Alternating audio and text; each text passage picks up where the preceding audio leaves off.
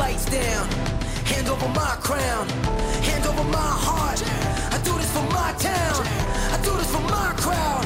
So turn me up real loud. My time. None of you people can tell me to stop. Hello, everybody. Welcome to this first episode of 2021 of MGR Unplugged. The truth is that we have so much stuff that is happening the first 5-6 days of the year that is incredible, including all the stuff that happened yesterday. But I'm looking at Bitcoin, and it just now it passed 40,000. Oh, did it really? Just now? Just now. Wow. $40,044 for I gotta look for myself. For one Bitcoin. David is super excited. He's being a Bitcoin believer. We were talking yesterday about you had to do something with your IRA. You said, when are you going to make your own IRA? I said, I have a BRA. Okay, I have a Bitcoin retirement account. That's my retirement account. my individual Bitcoin account, IBA. Yeah. Beautiful. Yeah, well, with all the chaos that happened, the markets keep going up. I know. It's like nobody cares. I don't understand anything. The Fed will print its way through a civil war. It doesn't matter. I don't understand what's happening, because everything that we were expecting to work rationally, like basically, 4 years ago when Trump was elected, people say, oh, this is great for the market, all that stuff, tax rates for the corporations going down, all the stock market went up because they said, okay, lower tax rates means more productivity, we're going to hire more people, blah, blah, blah, all that stuff. Today, we're basically in the 180-degree opposite of what happened 4 years ago. And yesterday, you and I were looking at the market, which was chaotic. I mean, the Georgia elections turned out to be 2 more senators for the Democrats, which now basically... Is it official? It's official, yeah. Okay. So basically, they won the 2 seats that were pending in the runoffs. And now, basically, the Senate is 50-50, which means that with Kamala Harris as the tiebreaker, is basically Democrat. So the complete House is now Democrat. The complete Congress, House and Senate, correct. Yeah. Well, the House lost a few seats, but still is Democrat, and the Senate now is basically Democrat too. So they can increase the Congress. But the thing is that the market yesterday, even when the riots in Capitol Hill and all that stuff started, was up on a record high. It went as high as 600 points. It was almost like 2% high. And it was like, what is going on? And then it went down a little bit to still 400 or something up. It was up $1.25%, basically both S&P and even the Russell, which is the small business, index. And so then people were saying, well, it doesn't matter if Biden won the elections or whatever, because the Senate still might be... Well, the argument for the Senate thing was that the big question is what they'll do with capital gains tax. Yeah. That if not only that, corporate taxes, everything else. Yeah, corporate taxes. For the market, it's the corporate tax and the capital gains tax. If they will basically increase them. Right now, capital gains is, depending on how much you make, 15 to 20%. And there was rumors that they were just going to make it the same as income taxes, so you could pay like 35%. Yeah, whatever your capital bracket gains. Is. Yeah. Which obviously that's a big difference. And then the corporate tax, obviously Trump lowered it to 21. They were saying they might take it back to 28. I don't know. We'll see. But so that's the thing, the negative side, as far as if you're looking at what the markets would respond, that would be the negative side.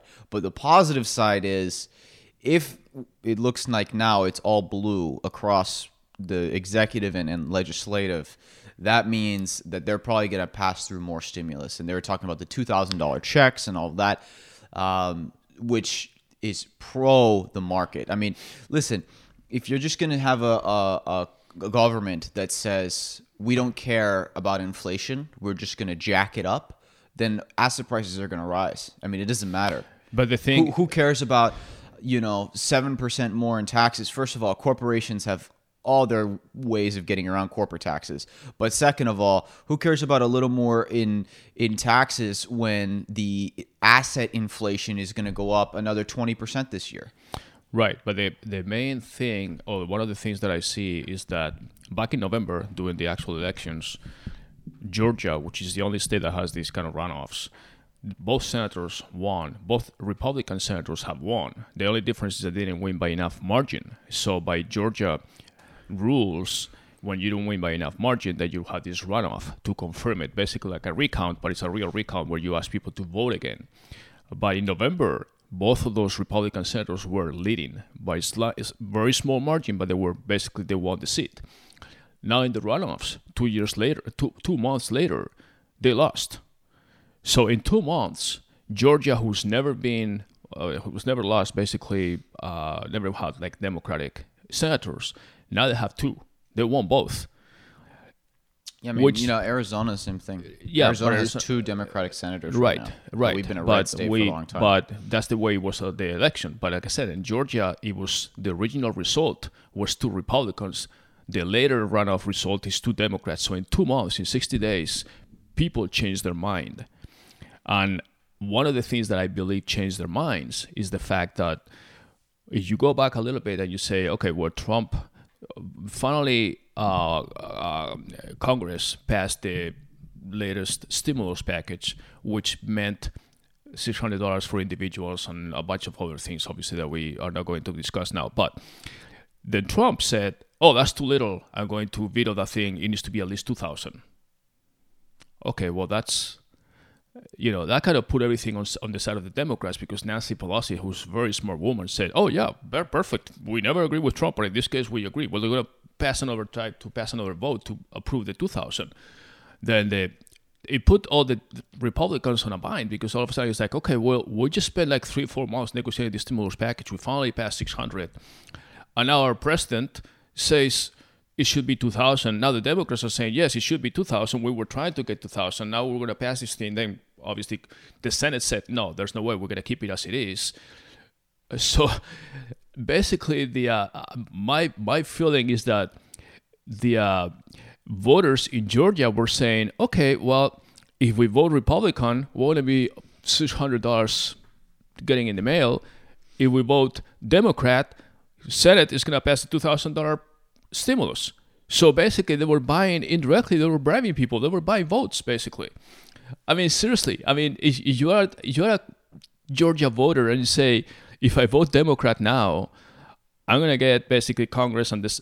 Basically the Senate and the House to pass the $2,000 stimulus package, which they were trying to, but then the Senate currently Republican didn't pass. Now I'm going to get $2,000 in the mail. That's what they did. 2 months later, that's what they did. So Trump didn't help him in this case. Where he threw that bullet that he knew it wasn't going to pass. And then he put the whole thing into the Democrats to say, yeah, we want to do that. And the Senate is not approving it. Okay, well, we have 2 senators that are in limbo. Okay, we're going to make it Democrats now. So, I mean, all that stuff is kind of crazy. But the irrationality of the market, if that's what you want to define it, is being crazy. Because if I was an investing advisor, I mean, at this point, I'll tell my clients, just gotta buy and hold, whatever. I have no fucking clue what to tell you. I mean, the market indicators are not responding to... No, I mean, listen, the thing I've learned most the last 2 years investing is just... I really had to give up. There's what you think is right and what you want to be right. And what I mean by that, I don't mean like morally. I mean just as in, just look at like the valuations of Tesla today is now worth over $800 billion now. I mean, listen, I love Tesla's cars and all of that. That's great. They're valued at $1.5 million per car sold. I mean, it's just... Yeah, I think irrational. Yeah, I think in that case, it has to do with Tesla or another company that we love and we work with constantly, Shopify. Mm-hmm. Shopify is a great company. Toby Luckey is a brilliant CEO, but are they worth like what 200-300 billion now? I don't know, man. I mean, it's kind of nuts. Yeah, the price to earnings ratio, if you will, the PE is exaggerated. But my point is, I have learned to. It's like the famous. What's the name of the Dr. Strangelove?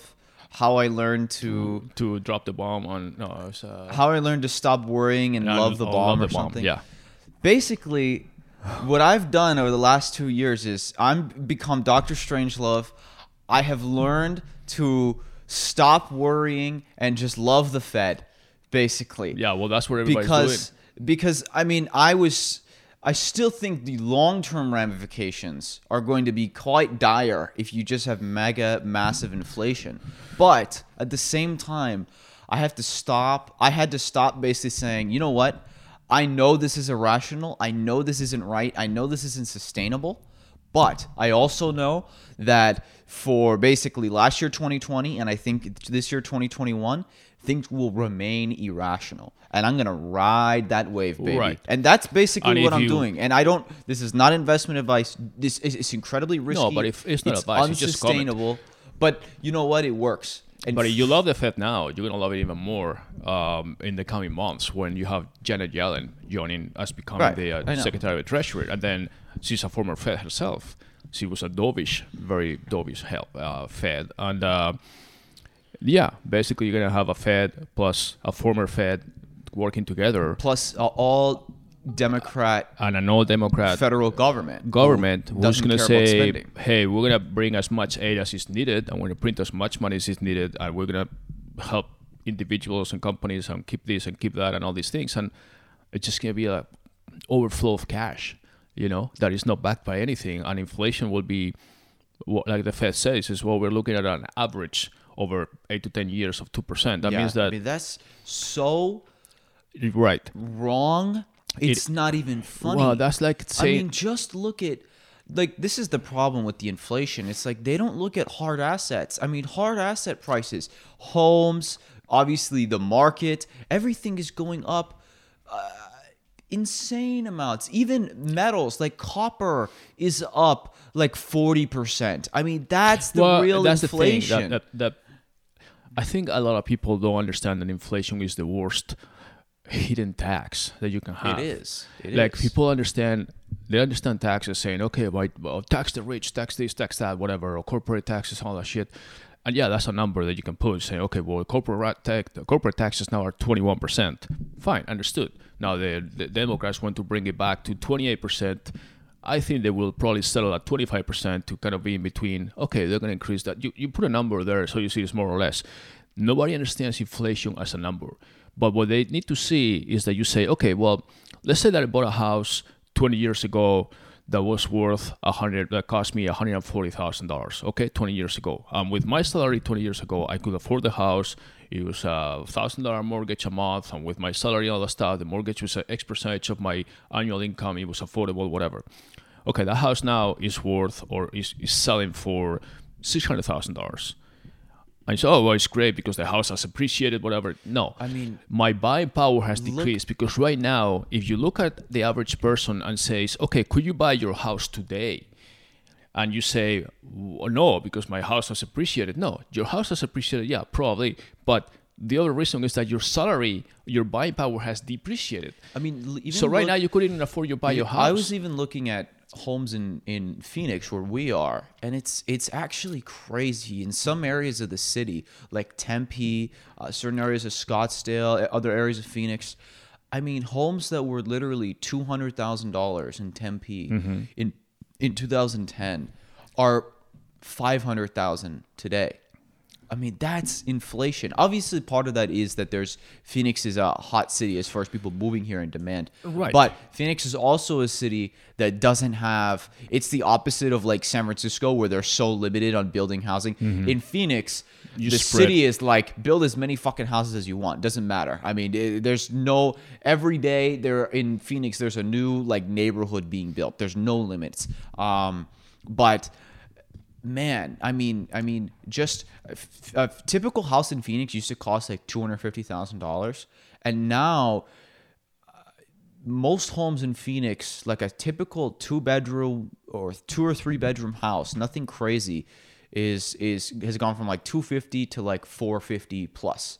We'll be at typical home in Phoenix is going to be like $500,000 soon, and that's That's real inflation. And Phoenix, which used to be like one of the most affordable cities, it's still very affordable compared to other cities, but it's becoming less affordable. And that's a lot of that is inflation. Because people's salary have not increased at the same pace. Right. That's exactly the point. If you could afford that house, like you said years ago, at $250,000 and you were paying $1,500 a month in mortgage, right now that $500,000 house is going to cost you $3,000 a month in mortgage, okay? But you don't have that kind of salary for that. That's basically 50% of your salary. If you pay $3,000 in your mortgage, which basically no lender is going to approve. So even though mortgage rates are at an all-time low, approval rates are also at an all-time low because bankers are becoming much more scrupulous of giving loans to customers that are stretching themselves. The real estate investment market is so hot right now. I mean, the real estate investment market is crazy. I mean, how many people are getting into it is nuts right now because rates are so low. And so when you live in when you are in a super inflationary environment, what is the best thing to do? Well, you don't want to have cash. You obviously always need to have some cash, but you don't want to have a lot of cash because that money is just literally just being destroyed in terms of its value. Right. You want to own hard assets. And so when you can get a hard asset that's appreciating 5-10% a year because of inflation, but the interest rate you're paying is 2%, I mean, that's a no fucking brainer. And that's why the real estate market is, in terms of investors, is exploding right now. And you combine that with so many people cannot afford to buy and are forced to rent that the rental demand is massive. Like in Phoenix, I was looking the ratio of home owners versus home renters. The renters are the highest ever. It's it's like 45% renters now when it used to be like 30. Well, not only that. So it's almost 50-50 now, homeowners to renters. You see the listings for, like you said, for renting versus buying, or for sale versus for rent. And now you see a lot of houses that are for rent. For one, people that do not qualify to buy the house are just going to rent. Rent is safer. You pay by the month. You don't pay, you get evicted, whatever, so you're out. Mortgages are a whole different story, So, I mean, that going back to the actual market, there's such a disjoint, like if you look at our economy and you look at society in general. But if you look, like, to put the numbers in perspective for people on the real estate, it's like the reason why it's so hot right now is because say you got a property for $300,000, right? And your plan is, okay, I'm going to own it for 10 years, rent it out, and then in 10 years I'm going to sell it. It's like, okay, well, with the inflation where it is, that home that's $300,000 today is probably going to be, let's say, $500,000 10 years from now. Right. So you're already gaining $200,000 on the value.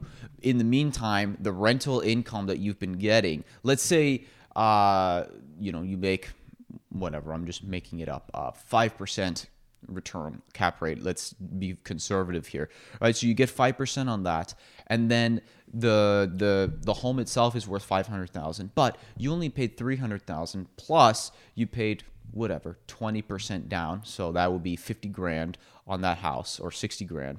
So you basically are putting $60,000 of actual cash up front. Mm-hmm.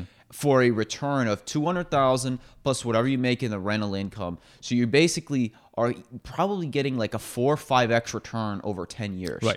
On a hard asset that's pretty stable. I mean, obviously there's always risk in the housing market. Don't ever think that there's not. But it's not the most volatile area. So the opportunity to get a 4 or 5x return where the worst case scenario is maybe the house could go down 50% in value. That's why it's so hot right now. And that's why everybody's flooding into real estate. But of course, as more people flood in, asset prices keep going up. At some point, it's unsustainable. And again, just to repeat what I said before, if you want to understand inflation, just think about anything that is a valuable asset. Let's just keep with the house example. That house that you bought 10, 15 years ago that you could afford with your whatever job salary you had, see if you could afford it at the current price today with your current salary and the current price or appraisal value of your house. If you can't, that means that inflation has taken a hit on your buying power, and that applies to everything. Obviously, we don't see it so much. I mean, maybe you go to a grocery store and before with $80 you were able to buy things for 3, 4, 5 days for a week, and now all of a sudden you're spending $120. Well, that is inflation too. It's a smaller amount. The joke I saw someone make the other day is because the Fed released their inflation, and they basically said there's no inflation like for this last quarter. We've seen zero inflation, or like 0.1% or something. Yeah. And someone joked. Because they have their basically the CPI, the Consumer Price Index, which is like this specific basket of goods that who fucking knows how they come up with it. And someone joked, there's no inflation on all the things that I don't buy, basically. Right. There's lots of inflation on all the stuff that I buy. I see inflation, but apparently on all the things I'm not buying, there's no inflation. Well, it's like Europe just declared their inflation numbers, which were negative for the 9th quarter in a row or something. So they had deflation, which is even worse for companies because nobody will sell shit.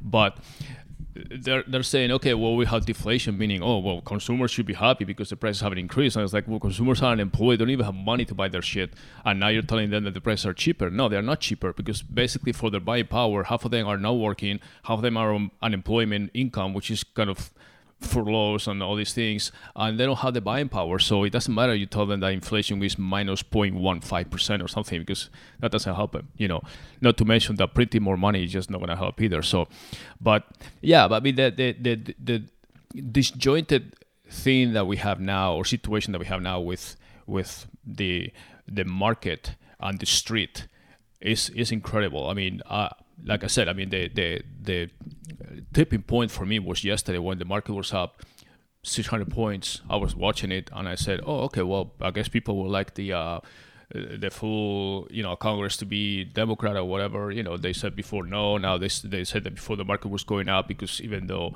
the Democrats won the election and all that stuff, the Senate could be still Republican, and things would be even a little bit. It didn't seem like that was the reason, because the market was going up. Yesterday, once they started to see that the Democrats had won the election in Georgia and all that, and then when I saw the riots, I'm like, okay, well, this is going to be a major drop. I mean, it was the last 2 hours of trading, last 2 trading hours, and it was like, I'm thinking, okay, this is going to take a nosedive. No, it doesn't matter.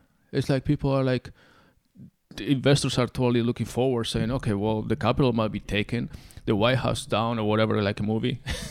It's like, who the fuck cares? But not only that, after all the stuff that happened at the close of the market yesterday, they finally certify Biden at night. After everything settled at about 6 p.m. Eastern or whatever, they went back and they were able to vote and everything. They finally certified at night. And then the futures were up another 150. And today, market is, as of now, is up about, Dow is up 200 points, or almost 1%, and the S&P, which is even more indicative, is 1.5% up. It's like, do we have a total disconnect? I mean, it's like, we'll keep buying stocks. Is the Fed just buying all that shit? How is the market going up so high? You got to be Dr. Strangelove. I'm telling you. Stop worrying about the bomb and learn to love it, okay? And in this case, the bomb is the Fed. And then we were talking Bitcoin earlier, kind of joking about the increase. I mean, crypto is being growing crazily over the last. Crypto makes more sense to me. Yeah, it does. The market. I mean, again, when I say makes sense, it's probably not the right word. It's more justified. Yeah, it makes total sense to me why the market is going up. Because we have massive stimulus, that's what it is. It's just artificial pumping of the market. So it makes total sense to me, and it doesn't surprise me at all when I see the market keep going up. But now, is that long-term rational, and will there be long-term consequences? Yes, but in the short term, it makes sense. Again, I mean, there could be a fucking earthquake that destroys LA tomorrow, and I think that the market will still be up. Seriously, I don't think anything is taking this market down unless we go to fucking nuclear war. And even then, who knows? I mean, seriously, that's what I think. For 2021, I expect basically a mirror of last year. I bet you the S&P is up another 10-15% this year. Again. Now, beyond 2021, I just don't know how long you can keep it going. And I think at some point, the Fed runs out of bullets, so to speak. Right. But Yeah, I think 2021 is going to be another, again, not investment advice, it's just pure speculation. I think the Fed can keep this baby pumping for another year or so. But on the crypto, it makes much more sense to me because the crypto is essentially a hedge against what the Fed is doing.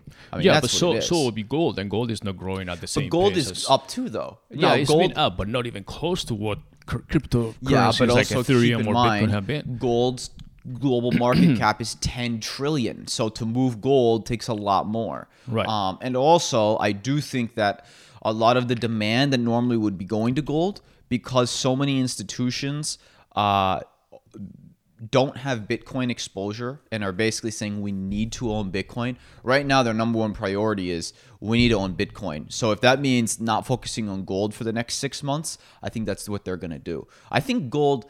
I mean, I think I'm like an alien weirdo in saying this because a lot of people think like are Bitcoin versus gold. I think both are going to go up a lot. I mean, I think we could see $3,000 gold. I think we're going to see 6-figure Bitcoin. So I think we're going to see both. All right, so let's continue with Bitcoin because there's been a couple of news. One of them you just shared with me about the Cash App, was it? About taking payments. Oh, that's a startup. InStrike is what they're called, I think. Okay. By Jack Mallers. He's a young guy who's been working on basically Lightning Network solutions, which is a protocol on top of Bitcoin that does off-chain transactions. So the negative side effect, one of the things that people argue against Bitcoin is that as it gets bigger, that the cost of transactions and speed is just not there for it to be like a global payment system. And that is true. That's always been a weakness of Bitcoin's meaning blockchain. That you cannot use it for daily transactions. Right, like buying a coffee does not make sense on the traditional Bitcoin blockchain. Right. It's expensive and it's slow, and just we couldn't run all the world's transactions through Bitcoin's blockchain. It just doesn't have the transactions per second. Right. So the solution is basically Lightning Network, which essentially is what's called off-chain, and how it works is for lower stakes. So if you're gonna, buy a house with Bitcoin, okay, for you, maybe that's worth doing it on the main chain, right? You don't want to do that off chain because, okay, maybe there's a fee, but hey, you know what? For my house, it's worth it. I'll pay the fee, right? Because it's a master transaction. The risk there is, the risk mitigation is worth it, essentially. You're paying the fee to reduce the risk. For a coffee where the risk is losing $5, okay, I'm okay with that risk, basically. Mm-hmm. And day-to-day transactions where the biggest risk is like losing small amounts of money, basically you can do it off-chain. Off-chain means it's not on the blockchain yet, so there is more risk, on the public ledger type. Right, and so the risk of off-chain is obviously that once something's on the public ledger, on the blockchain, so to speak, it's there forever. You can't change it. There's no going back. It's done. It's like set in stone, right? The off-chain, there's more vulnerability. But again, it's not that it's vulnerable, but it's not as basically impenetrable as on-chain. But how do you reconcile the off-chain transactions? Well, so what they do is you basically will have, so say you're Starbucks, right? What you do is you have a whole day's worth of transactions, right? And whatever, I don't know how many coffees Starbucks sells. Let's say they make $2,000 a day in coffees, whatever. And so they have all, or more. I have no idea. I'm just throwing a number out there. Probably $3,000. What is this? Like $1 million a year is probably a typical Starbucks store. I have no idea. It's more, but anyways, $3,000, $4,000, whatever, right? So they have $3,000 worth of coffees in the day. And then basically the risk is that, I bought this coffee and I could try to dispute that purchase and get it removed from that chain or whatever, right? It's like low stakes, basically. And then at the end of the day, they take all those transactions and put them into one essential single block, and then they put it on the blockchain. So then it's like a single $4,000 transaction for the day, and then that goes on the blockchain. And so that's how you do it. Okay, so they lump them together. They lump them together because you don't need, blockchain is great. Bitcoin's blockchain is great for basically major high risk or not necessarily high risk, but where you have a lot to lose. Again, if you're selling your house and you're like, you know what, I know it's going to cost me $1,000 fee to do this on the blockchain, but for my $500,000 home, I will take that. So this startup that you mentioned. So what this startup did that's interesting is they launched it, and they had a cool demo video. It's called InStrike. People can look it up. But they're creating like a global Venmo or Cash App, essentially, where you can send money any currency. Well, I don't know any currency, but many global currencies. So he did euro to dollars as an example. And basically how it works is I'm sending you $10, right? And I go and put in $10. And then it instantaneous. I mean, it literally works in like less than a second. It's so fast because Lightning Network is really fast. It takes my $10. If you want to get it in euros, it sends it to you in euros. But how it works, and it's in less than a second. It automatically converts. Everything's done. And how it uses Bitcoin as the settlement layer. So what it's doing is it's taking your $10, it's buying Bitcoin, and then it's with US dollars, and then it's immediately selling that Bitcoin back into euros, and then giving you that exact amount. And it does it instantaneously. Wow. And it's free. So there's no fee. What does that require from the payment, the payer, and the recipient or the payee? I mean, it requires that both of us have the app. Yeah, it's like having Cash App basically. Right. But it's basically it's like Cash App, but now the settlement layer is Bitcoin, and obviously you can send Bitcoin with it too. Right. And it's instantaneous. He basically built a global Cash App for Bitcoin. So I'm assuming because you mentioned euros and dollars, that's like an international transactions too. Like basically you make like a wire transfer for a small amount or whatever. Yeah. What's the limit? Is the limit? I don't know what the limit is. I'm assuming there are limits, but so I can send money, or you can send money to like a foreign transaction to a person in Europe in euros, and they just get it. Yeah, it's really cool. I mean, It's smart. I mean, the fees. It's a real actual like. One of my gripes with some of the exchange type. One of my gripes with some of the people in the Bitcoin community is that they don't make things user friendly, and they don't make things like the level of kind of savviness and intelligence needed is still decently high, and to have mass adoption you need to make things super simple and easy, and he basically made this. I mean, him and his team, and it's great. It's very simple, and it's smart. They're basically they made a version of Cash App, but it uses Bitcoin as a settlement layer, so you can send money anywhere in the world instantaneously for free. No, I know this is new and it's not even launched yet, but I'm trying to figure out how this works. So obviously, because it uses Bitcoin, and Bitcoin is notoriously volatile right now. I mean, it could go up 5%, down %. When they made the transaction and they convert, let's say, dollars to Bitcoin, and from Bitcoin back to euros, I mean, even as fast as it goes, they may be making or losing money. Yeah, but I think part of how because it's free, they don't charge anything. Right. I think they make money on the float. Okay. That's their bet. They make money on the float. So they don't charge customers for transaction fees or anything, which many people do. Or currency conversion fees. Conversion fees, nothing. They just make money with the actual on the float. Yeah. So that's like almost like a high frequency trading in forex or in maybe currency. A little bit. Yeah. Yeah. Okay. Interesting. Yeah, it's interesting how that is launching now. So, I mean the Bitcoin. I mean, it's been like. I mean, we discussed this a few times already, but especially the last, I don't know, probably last month, Bitcoin has been growing like crazy. I mean, I remember specifically because I bought some Bitcoin before Christmas, and it's almost now up 60% in 3 weeks, maybe 2.5 weeks. So now again, it could be a bubble, who knows, whatever. But there's a lot of institutions now that are believing in Bitcoin. And I think that is what is making Bitcoin much more appealing to a lot of people, not just the Bitcoin lovers that were before that brought it up and everybody was buying Bitcoin without even knowing what it was or how it worked.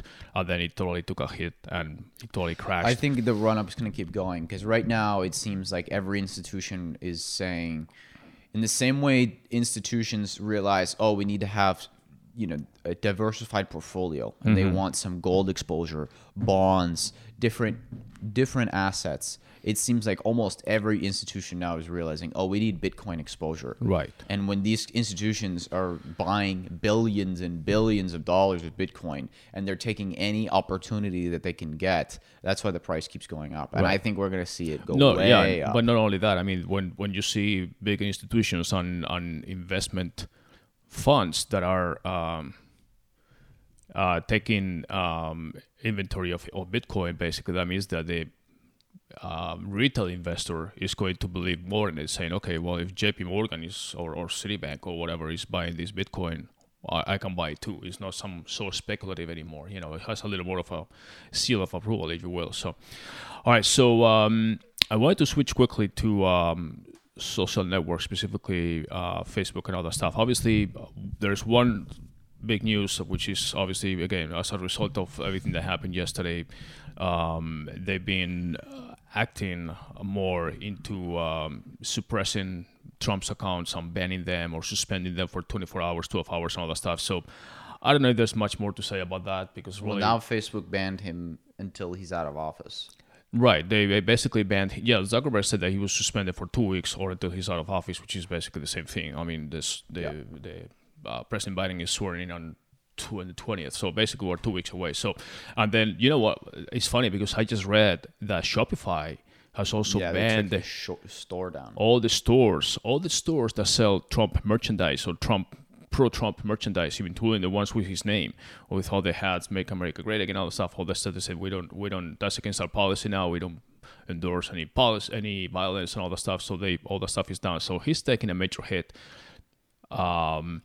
Socially, if that is the way to explain it, with Twitter, with YouTube, I didn't even know he had a Snapchat account, but apparently he did too. Obviously he didn't man it himself, or didn't stuff it himself, but yeah, I mean, he's basically blacklisted with social media for a good reason, I guess. And then but I wanted to get into the marketing side and advertising side of social media, because we've been getting all this in our marketing and digital marketing world. We've been getting all this announcement from Facebook as far as the new policy that Apple is implementing with their advertising policies. So, and you deal with that stuff pretty much on a daily basis. So could you explain a little bit on somehow that we all understand what is the change that is happening now when we are looking at Facebook or Instagram, and the ads that we used to see before, and if you're looking specifically through an iPhone or some kind of Apple device, how that's going to be affected? Basically, people probably already have seen it, but with the new iOS update, iOS 14.2 or whatever one it is, Apple added a new notification or question, like when you download an app, or start using an app, when it says like, "What do you want to access your camera?" or whatever, things like that.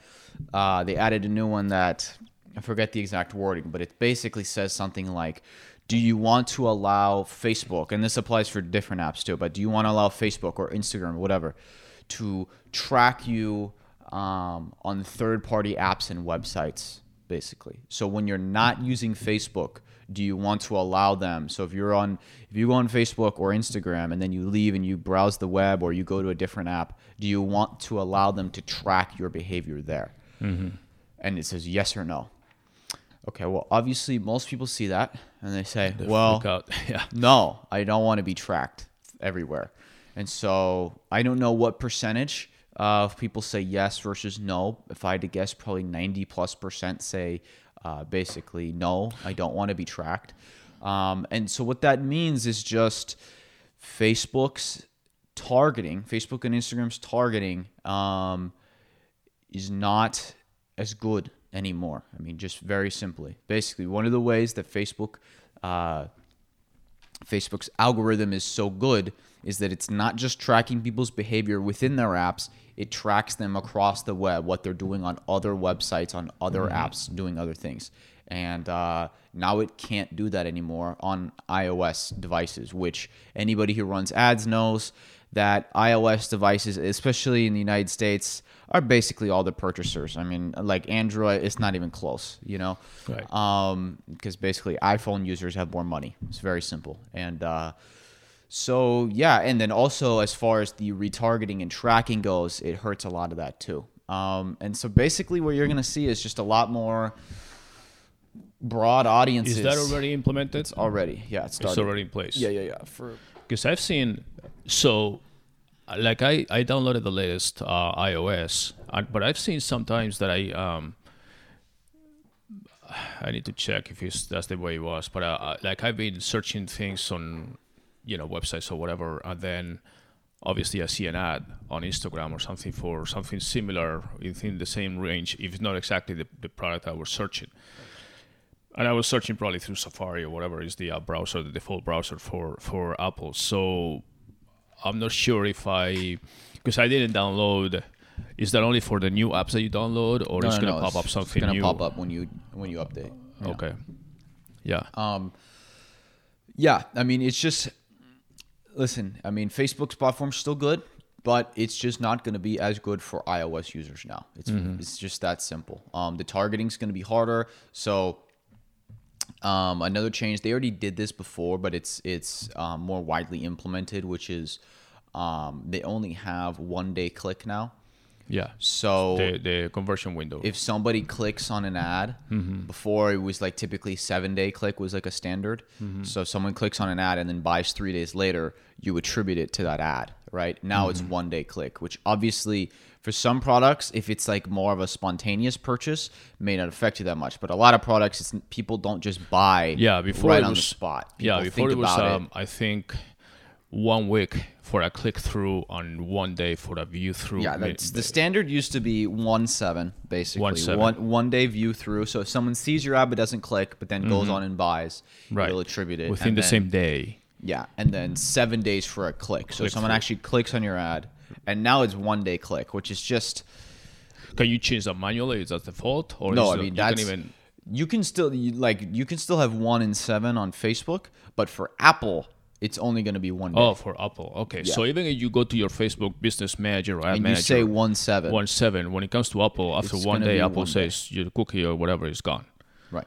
Okay. Yeah. Well, that's going to be tough because people don't usually buy things at the first try. I mean, there's multiple touch points that they call before people make the decision. So unless...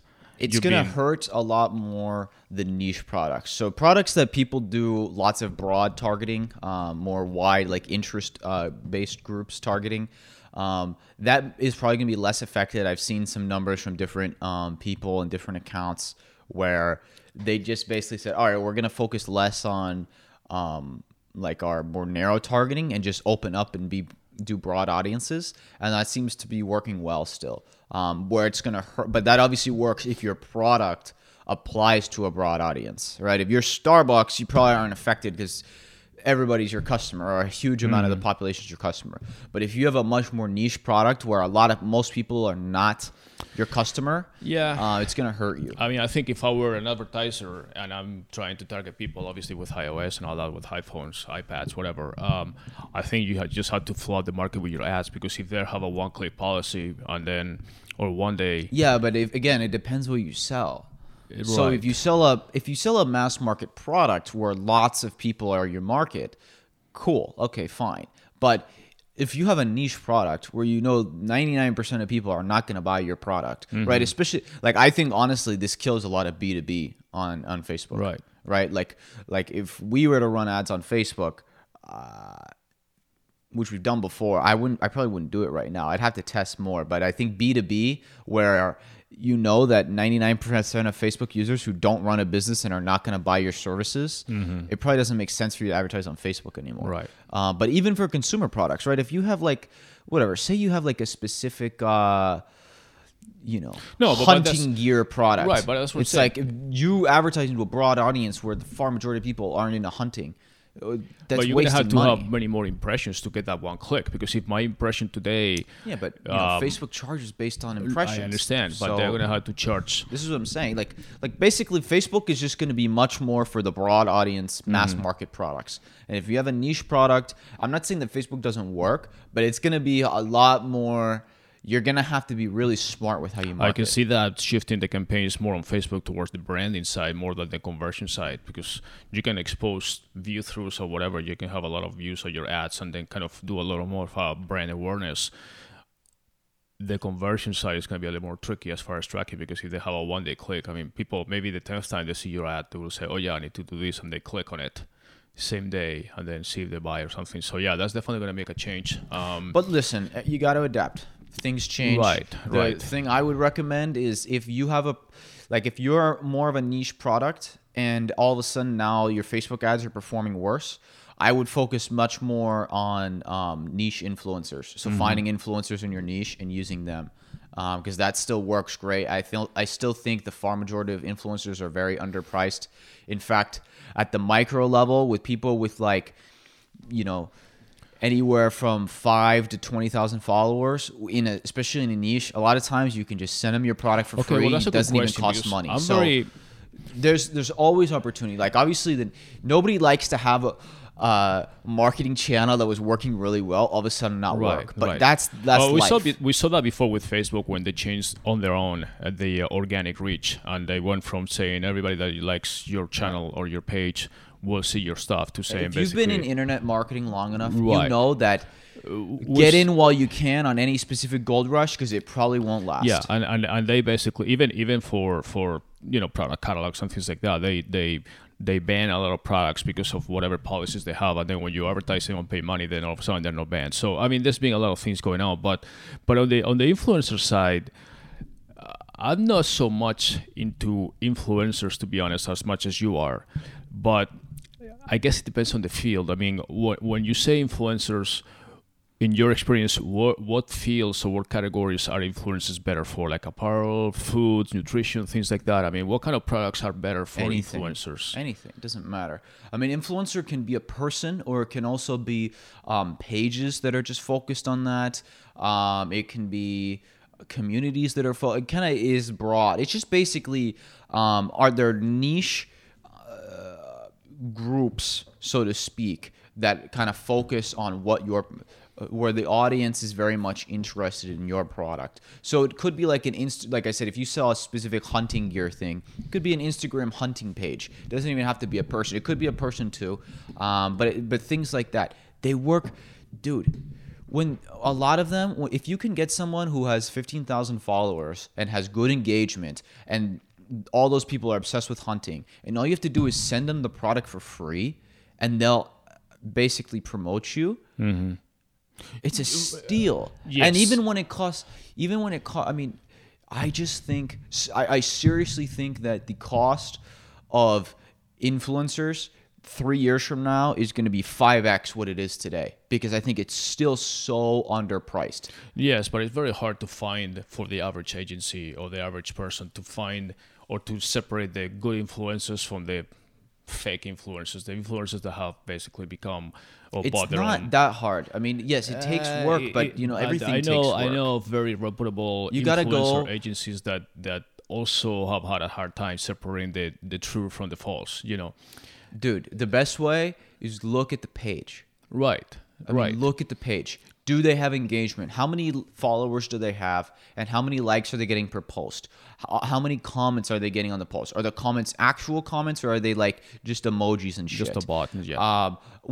Click. I mean, one basic thing that I do all the time when I'm looking, I will literally, you can click to see who's liking the post. See if it's an real person. And you can see, and just click on 10 random profiles who liked it. Mm-hmm. And guess what? If they're real, they're real. And that's how you see it. Does it take a little manual work? Sure. But you know what? Hire a fucking intern for $10 an hour. Right, you need to vet those people. Yeah, for sure. Put in the work. Everybody's lazy. Nobody wants to put in the work. Will you be, and this is more on the strategy side, but will you make your influencers like basically, do you just pay them for the service, whether it's being free merchandise or whatever, or even a fee, or will you think that they will be, or is better off to giving a percentage or a bonus or whatever for sales that they actually execute, for conversions? Like more of a paid for performance versus paid for branding or exposure. It really depends on the influencer. Bigger influencers don't do that shit. They say, pay me. If you have a smaller influencer and you say, hey, I'll send you free product and then I'll give you an affiliate link, that may work. It's really a negotiation thing. But it also depends on, is it a one-time deal? Are you doing a package deal? Most of the time, the better approach is not to do like a one post or one story. It's to do a package, a set of deliverables over, say, like 2-3 months. And then basically say, okay, over the next 3 months, you're going to do 3 posts and 6 stories or whatever, something like that, and have a set of deliverables. Then you could do an affiliate link where they could tell people to swipe up. It really depends. I mean, this is all like, I mean, we can get into the minutiae, but right. I'm just thinking that a lot of this is negotiation. For my business side, I don't want an influencer to just say, okay, pay me X $1,000 and send me the product, and then I'll do the thing. Yeah, but you negotiate. Yeah, I know you negotiate, but still, when you pay the money up front and then you don't know what you're gonna get on the back end because it's very intangible. I mean, you buy a good, you say, okay, I'm gonna pay you this, you're gonna give me this. That's fine. But with the influencer, you're trusting them that they're going to influence their audience, whether it's true or not, a true audience, into buying this. And then before you know it, it's like, okay, well, I didn't get results. Oh, I'm sorry. They can just say your product wasn't that good, whatever, you know. Whereas you say, I'm going to give you this product and maybe a base, but then I'm going to pay you per performance, basically give you X percentage of every sale that comes from your sales with your code and your tracking link and all that stuff. Then we're fine, because I don't feel like I know, but the problem is a lot of people don't buy through those links.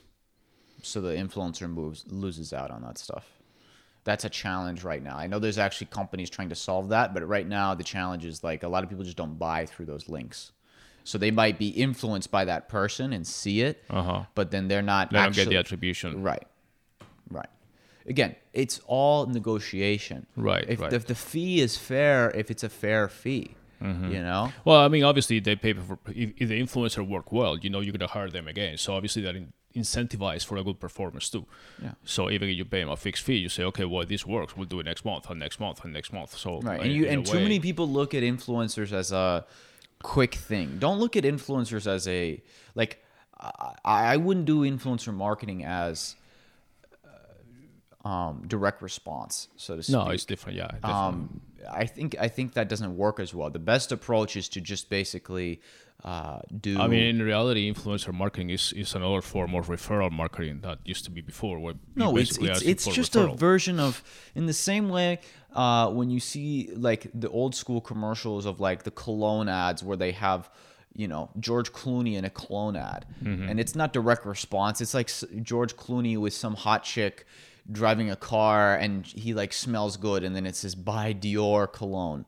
It's not really direct response, but it's just, oh, we have George Clooney promoting our cologne. It's just a micro version of that. Yeah. And if you're gonna do influencer right, I would recommend doing many, like getting, especially if it's in a niche, like say 20 different influencers, where a lot of the people who follow them are going to see it more than once across different influencers, right? And do a longer term, at least like 2-3 month deal. That's the right way to do it. Just doing one quick hits, it's not that it can't work, but it's just like throwing darts, you know. Okay. I mean, you have to be a little more focused. One more question before we wrap it up, as far as the influencer marketing, which is a topic that we just brought up, but will that work better? And I'll say one more thing. Invest in the relationships with people, because a lot of these people, you never know who has 20,000 followers today, but in 2 months is going to have 200,000. And if you were there with them in the beginning and you had treated them fairly and treated them well and have an ongoing relationship, then guess what? When they're 10 times bigger than they were today, especially these days with how people are blowing up on Instagram and TikTok, you never know who's going to blow up. And if just 1 out of the 10 people you work with fucking blows up and they're like an evangelist for your brand, that is so valuable. So treat the relationships seriously and treat them fairly, because you never know who's going to be the next big person. That's obviously besides the point. I mean, I always think that you should treat everybody fairly. Should be unsaid. It shouldn't need to be said, but too many people go in looking purely transactional, and that's fine. I mean, business is business, but you need to treat it with a real relationship. You deal like a professional contract. I mean, whether you deal with the person fairly and then you expect the same fair treatment backwards towards you. So, I mean, that's usually, you know, what is expected. But so my question was going to be, in your opinion, does influencer marketing work better for startup companies that are little brand and need to be like a pre-launch, or for more established companies? It works for everybody. Everybody. So if you have you're a startup and you have we have a limited budget and you need to split the pie into, okay, I'm going to do this Facebook campaign, traditional paid campaign, or maybe AdWords Yeah, I mean, or whatever. listen, when you're small and you're just starting out and you have limited budget, test and whatever works best, go with that, right? I mean, so if Facebook ads work, like paid ads work great for you and you get a great return and you can build momentum there, do that. If you test with some influencers and you get a good response, do that. If you're in the beginning, if you have very limited budget, just test things and whatever works, pour fuel on the fire until you have more money. But yeah, it works for anybody. I don't care if your budget is $1 million a month or a few grand a month. It works for everybody. Okay.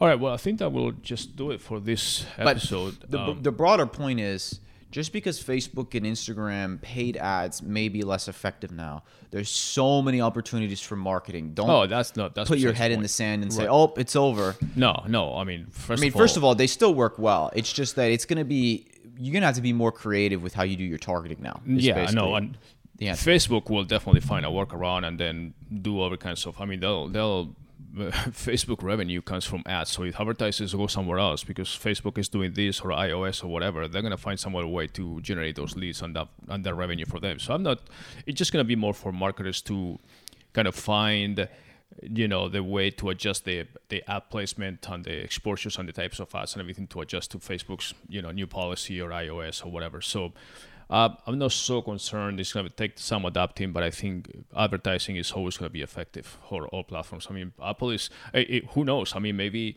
even Apple gets some backlash and saying, hey, I don't want so much privacy. Let me make more decisions or, I mean, the privacy is fine. I don't think that typical consumer but at the same time, I mean, you compare, for example, Apple Maps with Google Maps, okay?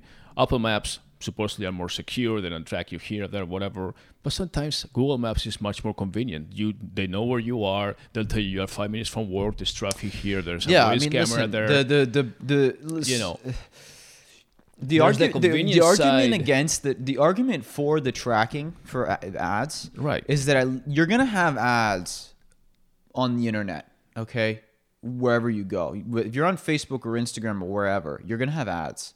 Would you rather have ads that have nothing to do with you, that you're not interested in, or ads of products you actually like? Right. That's the argument for. Now, the argument against is, hey, I just don't want me to be tracked when I'm not using Facebook. Honestly, when I go to Instagram and I just keep scrolling up and down stuff and I see some ads, usually are for things that obviously I've been interested in. Many times I actually click on them, go to their cost of money, by the way, go to the website, landing page, whatever, and open that and save it on Safari for later because I'm interested in the product and I continue. So I mean, it's not really such a big issue, Yeah. But you can't be emotional about your marketing. Right. You got to be ruthless and cold-hearted and do what works. And the second something changes, you got to just compartmentalize. Say, okay, this is over. There's nothing any of us can do about the Facebook-Apple relationship. Okay. Right. So just move on. It's just as long as it doesn't become like a little vendetta between Zuckerberg and Tim Cook, and they kind of make each other's life be difficult, and then at the end of the day, the consumer is saying, "Okay, well, guys, just peace out," Yeah, but the consumer, that typical user, has no idea. I mean, right. We know because we're in the ads business, but anybody who's not in the ads business has no idea any of the back end inner workings of these things. Right. So they don't understand, and that's fine. They don't need to. I wouldn't be interested in ad tracking if I wasn't in the business either. Right. All right. Well, anything else that you'd like to add on this topic or anything else? Nope. I think we're good. All right. It's been great. Definitely not what we expected for the first 5 days of the or 6 days of the year, but I think everything will be fine. We'll be in better shape as we move forward. Notice that we've been talking for almost an hour and we haven't discussed any COVID things, even though it's not out of the news yet, but obviously there's other priorities right now. But I still remain optimistic. Remember last podcast we discussed when we think this pandemic thing is going to start going away and the masks and all that stuff. I still think that by the summer or so this year, we should be starting to see some more clarity and light at the end of the tunnel as far as putting this thing aside. And hopefully the vaccines, they'll figure out a way to spread the vaccination policy a little more. A little faster than what's been so far. So we have interesting weeks ahead, and we'll be here every week as well. So for now, thank you for listening, thank you for watching, and we'll see you next week. Thanks. Bye-bye. Bye.